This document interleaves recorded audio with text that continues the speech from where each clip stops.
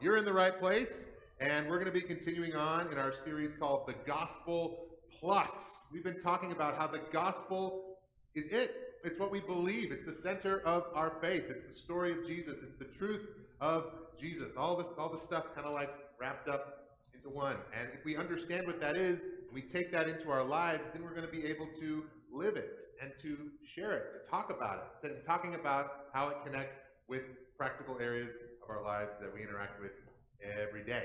And I've promised you each week during this series to give you a gospel summary. That is either a song or an image or a scripture that kind of summarizes the gospel, what it's all about in a really concise way. And this morning, your gospel summary is actually a collection of verses. And I'm going to put them up here on the screen for you. And these are actually not even like what the scriptures say, but this is the summary of our faith. These are just the scripture references. So make sure you write these down real fast and then go memorize them. Wait, that's a lot. That's a lot. Some of you probably can't even see that. That text is really small. That's I don't know.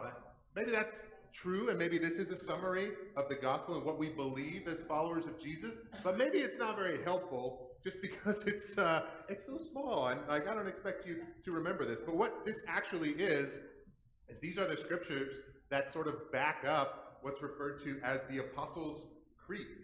A couple centuries after the death and the resurrection of Jesus, Christians were going, all right, is it this, is it this? And there were teachings, and there were teachings that were a little bit off, and there were the apostles' teachings, and then there was like some things that were a little bit tweaked and a little bit wrong, and there was a real concern about getting it right. Like, what actually happened with Jesus?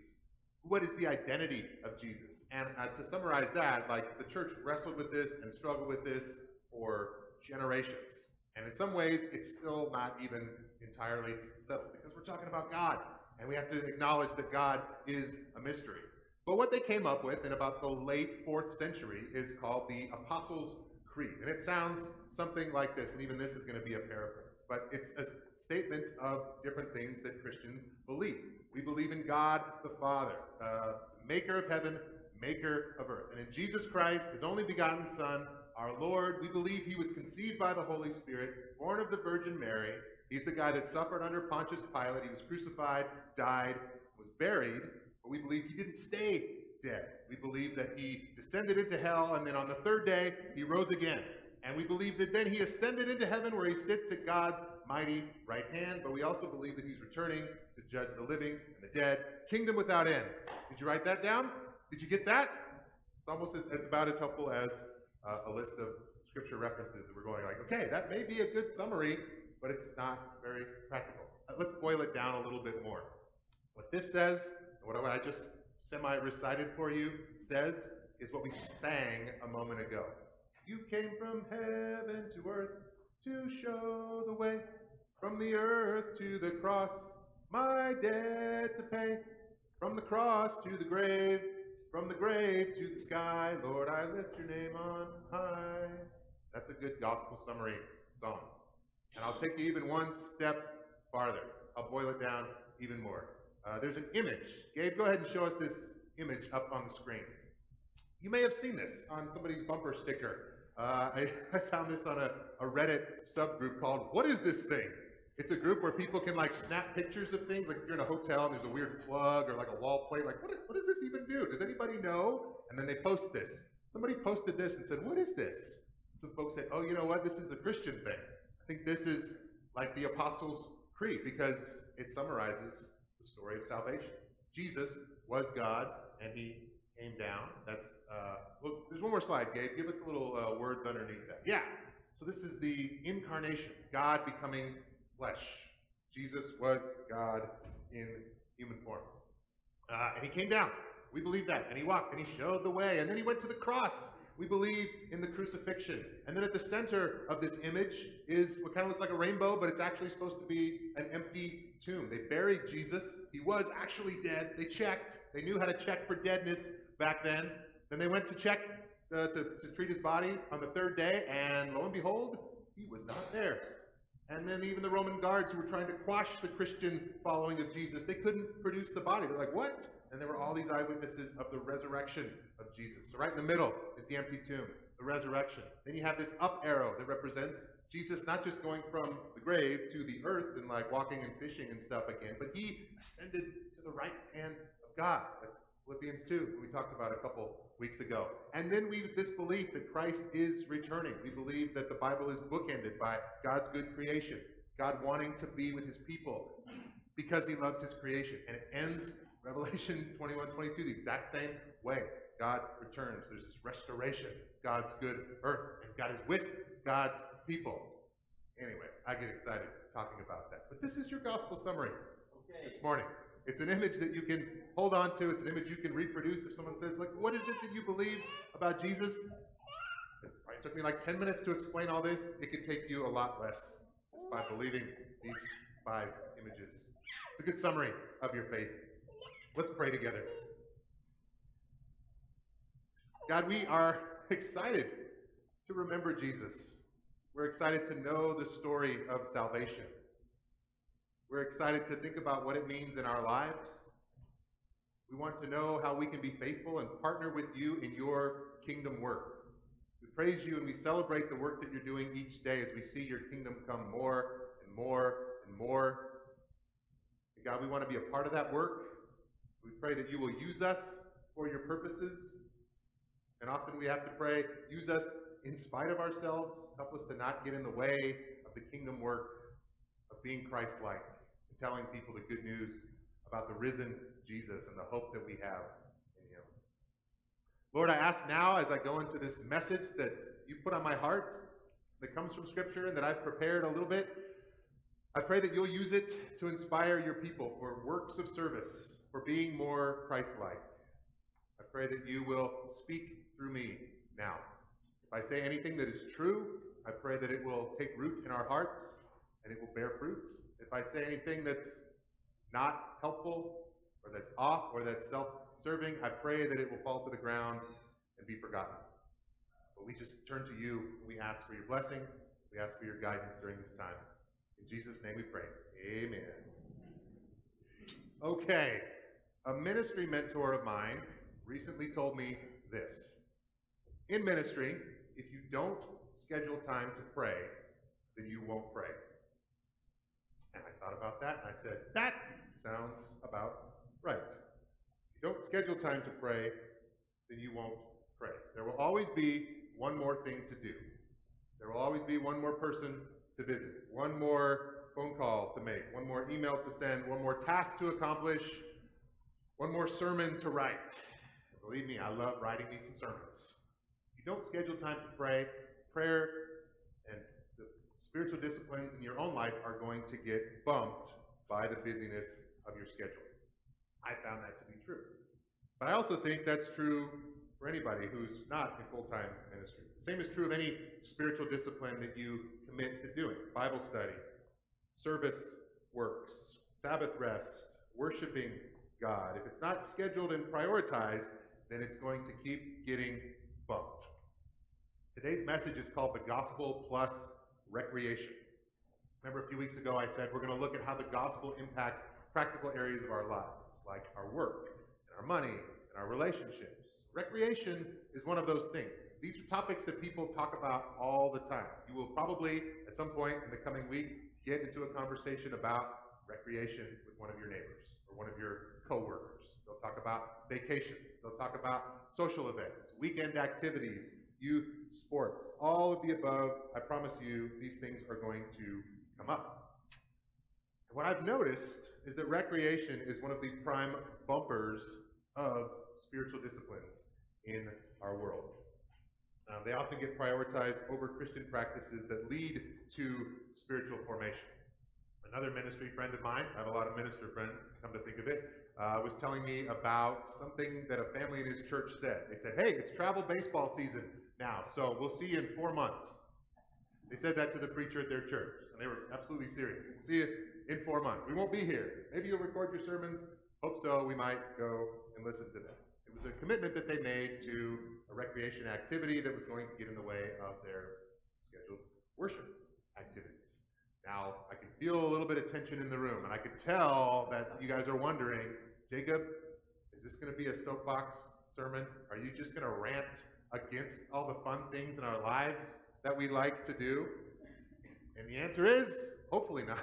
We'll see. No, this is not a carte blanche attack on recreation. I think that rest, I think that play, the things that we do that are social and life-giving are good things. And I'll talk a little bit later about recreation being a great opportunity to build relationships and to share Jesus with people who haven't heard the gospel. But first, I think we have to ask ourselves whether or not we have a healthy, gospel-informed approach to doing recreation. I think it's an easy thing to get wrong because the current of our culture is often moving in the opposite direction.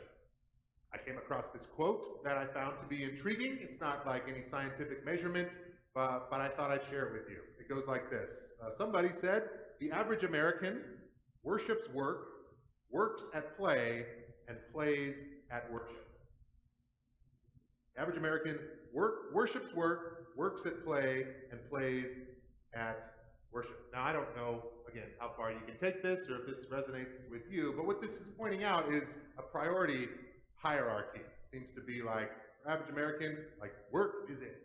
Work is the thing that bumps all other things. Like, I got to do my work. This is the thing that I have committed to. It's got to go in the jar first. You know, the big rocks in the jar image. The average American works at play. I'm not entirely sure what that means, but play comes next. Like, we work hard, and then we got to play hard. And somewhere at the bottom is our worship. And again, you may say, that's not me, or that's not even my observation of the average American. But somebody came along and said this, and I thought it was interesting and something worth considering.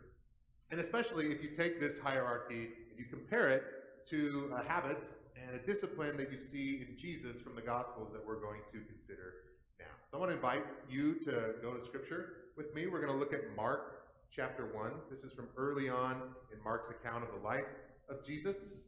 Mark chapter 1, I'm going to start reading in verse 32. We'll head on from there. I think we have a slide for this back in the back. Can you give us that slide? There it is. Mark 1. That evening, after sunset, the people brought to Jesus all the sick and demon-possessed. The whole town gathered at his door, and Jesus healed many who had various diseases. And he also drove out many demons, but he would not let the demons speak because they knew who he was. Very early in the morning, while it was still dark, Jesus got up, left the house, and went off to a solitary place where he prayed. Simon and his companions went to look for him, and when they found him, they exclaimed, "Everyone is looking for you." Jesus replied, "Let us go somewhere else, to the nearby villages, so I can preach there also. That is why I have come." So he traveled throughout Galilee, preaching in their synagogues and driving out demons. Just a little snapshot from the life and the ministry of Jesus. We're going to let this scripture inform what I say for the rest of the message this morning, but I have to give a little disclaimer, and the disclaimer goes like this.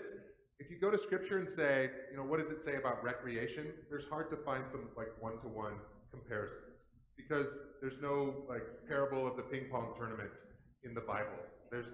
Paul doesn't write to the Corinthians and give them some guidelines for travel volleyball. I was thinking about maybe you could go Jonah.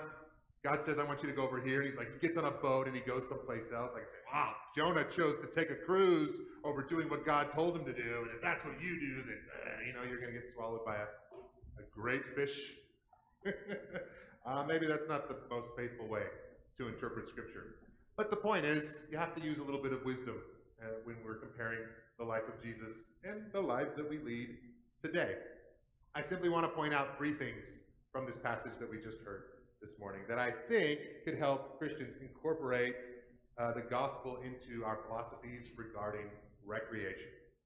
Thing number one is that you see in this passage is that Jesus prioritizes spiritual formation. Jesus prioritizes spiritual formation. He begins his ministry with preaching and teaching, but also healing. You see him making sick people well and driving out demons, and you can imagine what that did in his world. People were like, okay, there is something here. Let's go see this guy. Let's Go bring our sick to him. He is a healer. He is amazing. There's something going on here. So Jesus, early on, according to Mark, gets very popular very fast. And he gets mobbed. And in this scene, everybody is coming to his door. They're crowding around him, and they're asking him to do more of what he's already been doing. And then we get this change. It's like this day, and then it's early morning all of a sudden, and Jesus gets up while it's still dark. He leaves everything behind, and he goes off by himself. Why does he do that? Well, I do that to go and get a nice fresh cup of coffee, or to have some quiet before the house wakes up and gets nice and loud. Well, that's not it. Well, is Jesus going off early to go to a Pilates class? No, we know that's not true. He is going off to pray, to sit in the presence of God the Father, to converse with God, to recite the ancient prayers from the Torah and the Psalms. He could have slept in. He could have done more work. There was plenty to do. But Jesus prioritized spiritual formation. It didn't get bumped by his popularity or his increase in workload. That's something worth taking note of, and then seeing how it compares in our lives. A theme that keeps coming up with me in my life, just naturally, something I've noticed. Maybe it's God drawing my attention to this. But it is that if I am in the practice of doing these spiritual disciplines, it impacts my day, it impacts my week, it impacts my mindset. This is something that just kind of keeps coming up in different areas.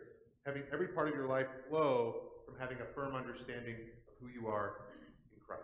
I think that's what Jesus gained by getting up early and committing to spending time in prayer. He was somebody who later on in his life would have to trust God the Father, who said, like, you're going to go to this cross, and it's going to be painful, and you're going to lay down your life. But trust me, there's going to be a good ending. There's going to be a good outcome. Incredible amount of trust that would have to take to follow that path, I can't even imagine. But I think the reason that Jesus was able to do it is because in all of those times of spiritual formation, in those times of prayer, he understood who he was in his relationship with his Father. And that can apply to us as well. We've been doing these seminars this fall called Relate Strong, and they talk about something called the pain-peace cycle. And what is at the core of it is that we get emotionally dysregulated when we feel unloved or unsafe. Okay, that's just basic psychology. That's what everybody feels. You feel unloved, you feel unsafe, you start to tense up, you start to get anxious, you start to go to your coping mechanism, your relationships start to get turned upside down. But they said the peace cycle is when you understand who you are in Christ. When you say, yeah, I know that I'm not unloved, because I have the greatest love of all. God the Father loves me and knows me. I know that I'm not unsafe because in God's economy, I put my trust in Christ. I know where I'm going. I know that I have salvation. Everything else can kind of fall into place after that. That's one area where this keeps coming up. In our evangelism class on Sunday mornings, the coach that we've been listening to, Seth Bushell, says that 80% of sharing Christ with other people is just getting out of your own head. Stop thinking about, like, oh, how is it going to be perceived? Like, what are going to work up the courage? What if I say something weird? I don't know. I just kind of got to.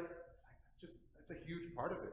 It's just forgetting about yourself and letting the truth of God's love for us overpower our doubts and our insecurities and our fears.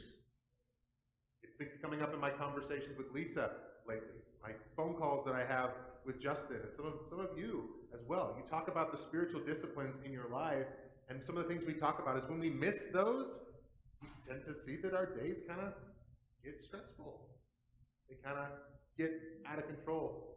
But when we're centered, when we say, hey, I want to start my day in the Word, I want to just take a moment. Ask Lisa, she's not in the room right now, but ask her about the liturgy of making her bed.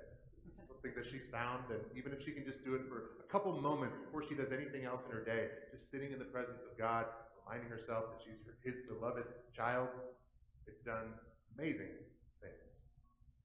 And yet, these kinds of spiritual disciplines are often the things that get bumped in our lives. They get bumped by our busyness, our full calendar of commitments, by prioritizing everything but becoming more like Jesus. It's a good reminder, the example we see of Jesus, dedicating that time for spiritual formation. I'm going to give you a little preview because I'm excited about something I'm going to preach in January and February after the holidays. January and February, we're going to be doing a series on spiritual warfare. Yeah, in this passage we had like demons and Jesus driving out demons. Jesus believed in spiritual forces that draw us away from God. It's not just our busyness. It's not just like, oops, I didn't prioritize this. There's actually like these, if God is a spiritual force driving us toward good, then there's these forces that try to draw us away from that. We're going to like dive in and look at what Scripture has to say about these things. There's names for them. It talks about the devil and the flesh and the world. These are like these three areas that you keep seeing early Christians identifying and saying, okay, that's a real force out there. We need to combat that with our own spiritual discipline. Anyway, I'm excited about that. You'll hear a lot more about that in January and February. But for now, we'll just say, number one observation from this text is that Jesus prioritized spiritual formation. And the second thing is that Jesus protects that priority with boundaries. Boundaries. We see in this passage, he literally creates distance from himself and the obligations that are knocking at his door. He leaves his house where everyone knows they can find him, and then he goes off alone to pray. And then, this is the weird part, when his disciples find him, they say, everyone's looking for you. In other words, there's an expectation that what you're going to do now is come back to the house and keep doing the stuff that we want you to do. But Jesus says, no. We're not going to do that right now. Let's go somewhere else so I can tell more people in other places about the kingdom of God. Jesus does this in other places in the Gospels too. There's a story where he sends out his disciples. He says, go off and like preach the gospel and heal in my name and like do all kinds of good stuff. So he sends these people out. They come back and they're excited. They're like, Jesus, we want to tell you all these amazing things that we saw God do. Like it was awesome, just like you said. Jesus is like, that's cool, that's cool. You know what we need to do? Let's get in a boat. Let's go to the other side of the lake where nobody is. Let's just kind of like, let's pray. Let's be together. Let's converse with God. But this time it doesn't go so well because the crowds, they follow him. They like walk around the lake. Hey, we want to see more Jesus. We want to talk to those disciples. And I don't think they get to have their retreat because people catch up with them. Suddenly he's feeding 5,000 people. But the point is still the same. Jesus creates these boundaries. He protects spiritual formation, which is his priority. In our world today, there are at least two problems that I see. One, we often don't have any boundaries at all in our lives, or our calendars, or our interactions. We don't have boundaries. We don't create boundaries. And two, and possibly because of one, we don't even know what our priorities are. Part of that is because we're so busy, we don't sit down and go like, is this the best thing? Is this a good thing? Is this, we kind of tend to just, like I said, go with the current. As with the conversation last week about the gospel plus our relationship with work, if we don't understand and prioritize the values of Jesus, then we'll often just kind of go along with whatever flow the world is offering us and whatever sounds good. I want to share with you a flow that I heard for years when I was doing youth ministry. This congregation and previous churches that I've been a part of, I've done a lot of years of leading youth events and doing spiritual formation for teenagers. And one challenge that I had, I got to be careful because this is a sore spot for me. It definitely touches a nerve here. But a flow that I heard for years in youth ministry was that youth sports should be prioritized over church attendance. That mindset that I mentioned earlier. Like, see you in 4 months, travel baseball. What are you going to do? And they gave reasons that sounded good on the surface about why their teenager would not be involved in our youth program for several weeks or months. And the reasons usually sounded like this. One, it's important because these team sports teach them a commitment to a team. Two, it's something we do together as a family, and being together as a family is important.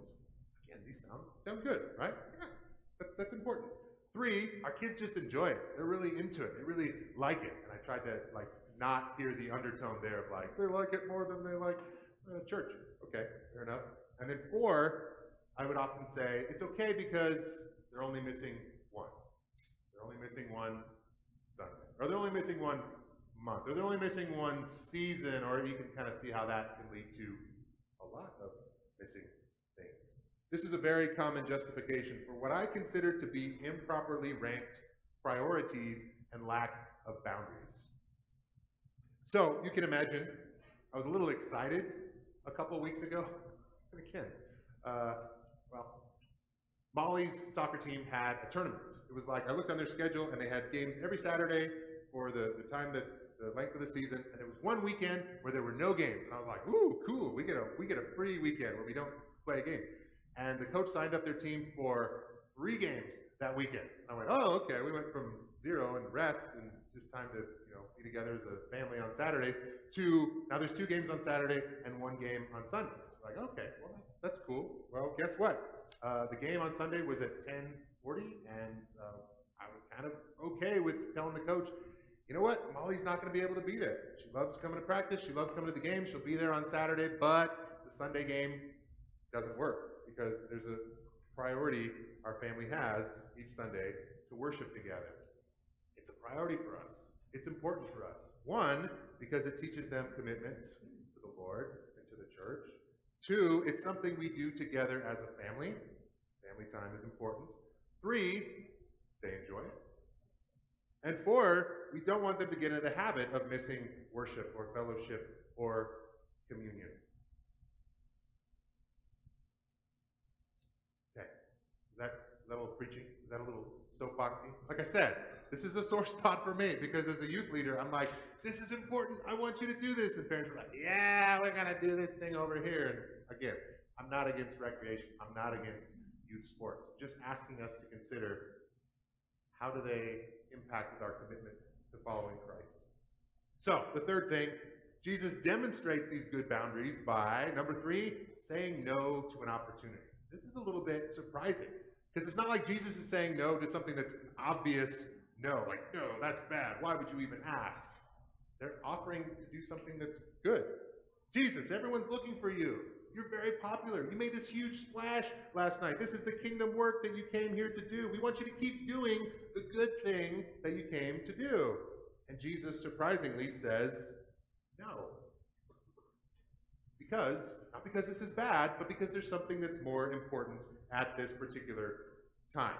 In our lives, we understand it. It's easy for us to say no to things we don't want to do. If I say, hey, I need your help this week. I need you to come over and help me rearrange my underwear drawer.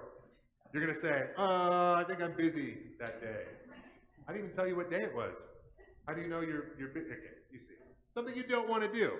But there's all kinds of things that we want to do, so we say yes to them, and it's hard to say no to good things, to invitations that we get, to trips, social functions, hobbies, soccer tournaments, all of the above. These are good things, but often our lack of boundaries has us saying yes to more of them than we can possibly manage. And as we said, the more things that we give our lives to, the more life-giving things get bumped. But a balanced and healthy Christ-centered relationship with our recreation can really be an awesome thing. Recreation can be a great source of rest for us, and it can also provide great opportunities to share Christ with people. So, let's talk positive version, gospel-filled idea and understanding of recreation. One of them is just thinking of recreation as rest in its best and truest sense. There's this guy named Andy Crouch, and he wrote a book called The Tech-Wise Family. And he says, in our culture, we often confuse 2 ideas. 2 ideas are work and toil. We don't know the difference between those 2 things. And the other thing is rest and leisure. We get those things mixed up and we don't see the distinction. Crouch says, work is purposeful. It is meaningful. We work well, you feel good about it, and then you know how to stop working. But toil, on the other hand, toil is an excessive, endless, fruitless labor. It's the kind that leaves us exhausted with nothing valuable to show for our effort. Maybe you've experienced toil. Like you work all day, you work your day, you punch out, and then you go, I don't even know what I did. I don't think I accomplished anything. That felt meaningless. That seemed kind of purposeless. And Crouch says, if toil is fruitless labor, you can think of leisure as a fruitless escape from labor. He says it's a kind of rest that doesn't really restore our souls. It doesn't restore our relationships with others or our relationship with God. Think about this. You ever come back from a vacation that you feel less rested than when you left? You're like, that was not restful at all. That was work. That was toil. That was not what I was hoping for. You ever rushed your whole family from like one thing to the next thing to the next thing and the next thing? And you're like, not even thinking about enjoying the thing you're doing because you're just thinking about the next thing that's coming. And, we got to get in the car. We got to go and do this. The opposite side of that. And this is the biblical principle of Sabbath. And I really think that Sabbath is the gift that a weary world can really appreciate from the church. Just going like, yes, this is what's missing in our lives, in our balance. This comes from, it's one of the 10 Commandments. Remember the Sabbath day. It sounds like this. Exodus 20. God says to God's people through Moses, this is one of the 10 Commandments, remember the Sabbath day by keeping it holy. 6 days you shall labor and do all of your work, but the seventh day is a Sabbath to the Lord your God. On it you shall not do any work, neither you nor your son or daughter, your male or female servant, your animals, etc. For 6 days the Lord made the heavens and the earth, the sea, and all that is in them, and then he rested on the seventh day. Therefore the Lord blessed the Sabbath day and made it holy. Rest is good. Rest is not like, oh man, I wish I could work in my yard because I like doing that. No. Sabbath is about enjoying your creation, slowing down and enjoying the gifts that God gives.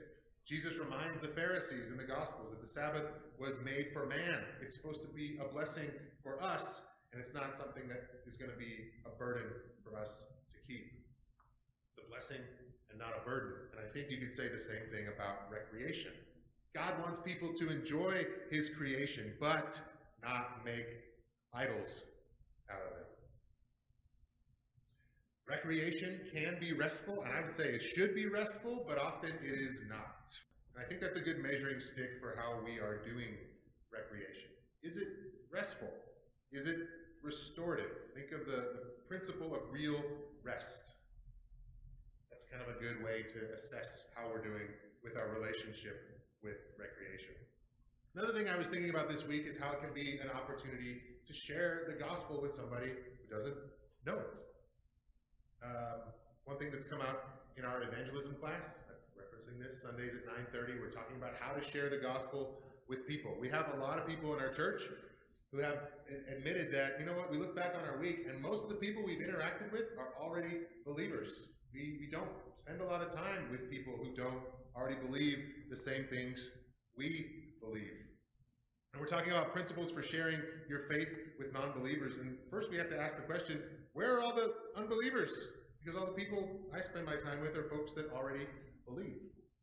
Our hobbies and our sports and our meetup groups and just the things we do for fun and recreation, that's a great way to meet people who have never heard the gospel. Or maybe who haven't met a Christian who can give them a positive view of what it means to follow Jesus. I'll tell you two quick stories and I'll try to land the plane here. I was out at a comedy club on Tuesday night. I sometimes go to comedy clubs, and guess how many Christians hang out at comedy clubs? Darren says 1. Someone said 0. Those are both good guesses. Often not a lot of believers, not a lot of gospel-centered material coming from the mics that I go to.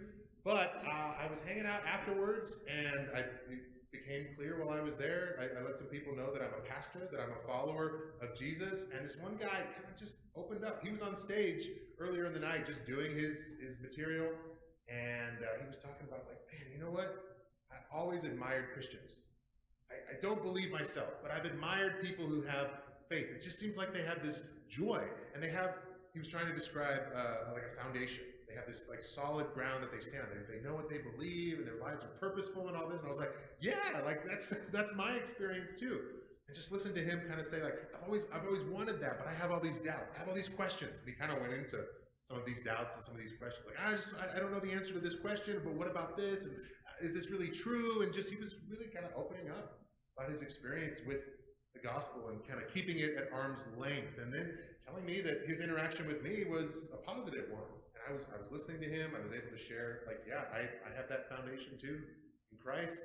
And I was able to say, I don't have all the answers, but I think there's truth in Christ. And if we follow him, we'll get the answers that we need. It was a really cool interaction. And I was thinking, like, I'm not trying to pat myself on the back here, honestly. This is just an example of what I'm talking about. Like, I was there, and I was ready to affirm Christ and a Christian lifestyle. Just put in a good word. And if I hadn't been there, that interaction may not have happened. We agreed to stay in touch. He lives in a different city, but we're going to keep in touch online. It was really a positive thing. Another thing that happened a long time before that story that I just told you is that back in the 80s, my dad was baptized because he met a bunch of guys at a Christian basketball league. My parents didn't grow up going to church, but my mom got invited. She became a Christian, and then I remember going to church as a kid. But my dad didn't go. I remember coming home on Sundays. Hey, Dad, how was not going to church? Great. How was church? It was good too. That was my experience for a while. I was a little kid. I didn't really understand, but find out later. He wasn't against church, but he was against going there on Sundays. He had some other things that he would rather be doing. He was not against hanging out with good dudes. He was not against Christian community either. He just didn't have the opportunity because the only thing that was offered was come and watch a sermon. Strikes me as what you guys are all doing right now. But there were these guys from church that said, hey, we're a bunch of dudes from the church and we're playing basketball. My dad said, now basketball, that's something I'm interested in. He started playing basketball with these guys. They invited him to a men's Bible study. He's like, well, these are good dudes on the basketball court. Well, maybe they're good dudes in the Bible study. Started hearing about Jesus. Okay, went from interested in basketball, interested in Christian community, okay with the Bible study. He started coming to church. He got baptized. I mentioned this before. He died when I was a kid, but he got baptized 6 months before he passed away. And it's because these Christians in the church said, you know what, let's take the gospel on the basketball court. It wasn't like, Jesus-themed hoops, like, amen, basketball. Some good Christian guys. I think about that. I feel like the church is being called to spend more time in the comedy clubs, to spend more time on the basketball courts, to spend more time in our backyards with our neighbors, but being ready to explain this joy and this hope that we have in Jesus. Getting good at articulating our faith and sharing it with people. As we think about the gospel and resurrection, I want to encourage you guys this week to just pay attention to what people are talking about. See if you get into a conversation with someone where they talk about the things they do for fun and how not fun they sound, how much they're stressing them out. See if our lives are busier than they should be. Think about our own lives and our own interactions and what the church, what the gospel has to offer in terms of helping people find rest in the Lord. Let's pray one more time.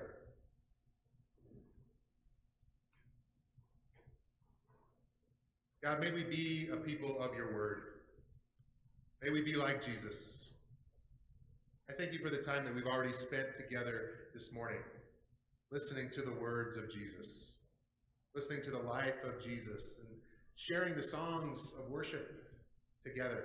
I thank you for the people in this room who have prioritized coming to this meeting, saying it's important to be here. It's important. I want to be formed by this. Lord, as we close out our time together, I want you to reveal to us an opportunity that we can have to live a life that is more restful, that is more assured of who we are as your beloved children. And let us be quick and eager, able to share that with people. Just pray that your Spirit will descend on us and then send us out to do good works, to be salt and light in our neighborhoods, in our schools, places we interact with our neighbors. And just let us be your people on a mission. And I ask this in Jesus' name. Amen.